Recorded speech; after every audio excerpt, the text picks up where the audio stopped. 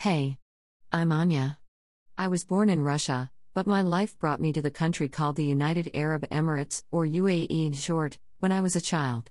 I think I must have been about 5 or 6 years old.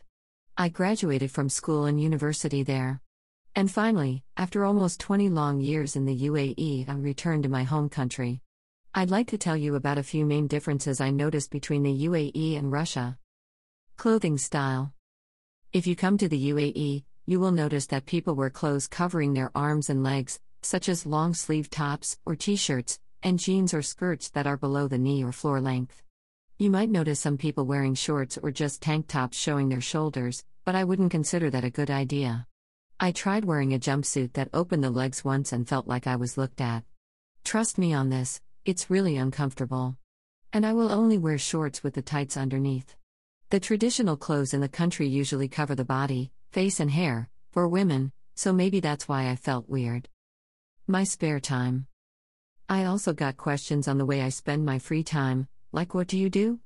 Do you just go shopping and read all the time? Which, by the way, was completely true, at least at that time. Going to the club and drinking turned out not to be my thing later, anyway.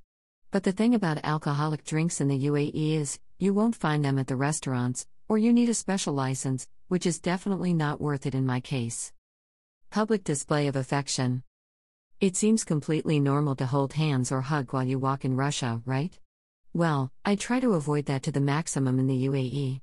If you go to the public place, take a shopping mall, for instance, you will usually find the signs on the door suggesting you not to do so.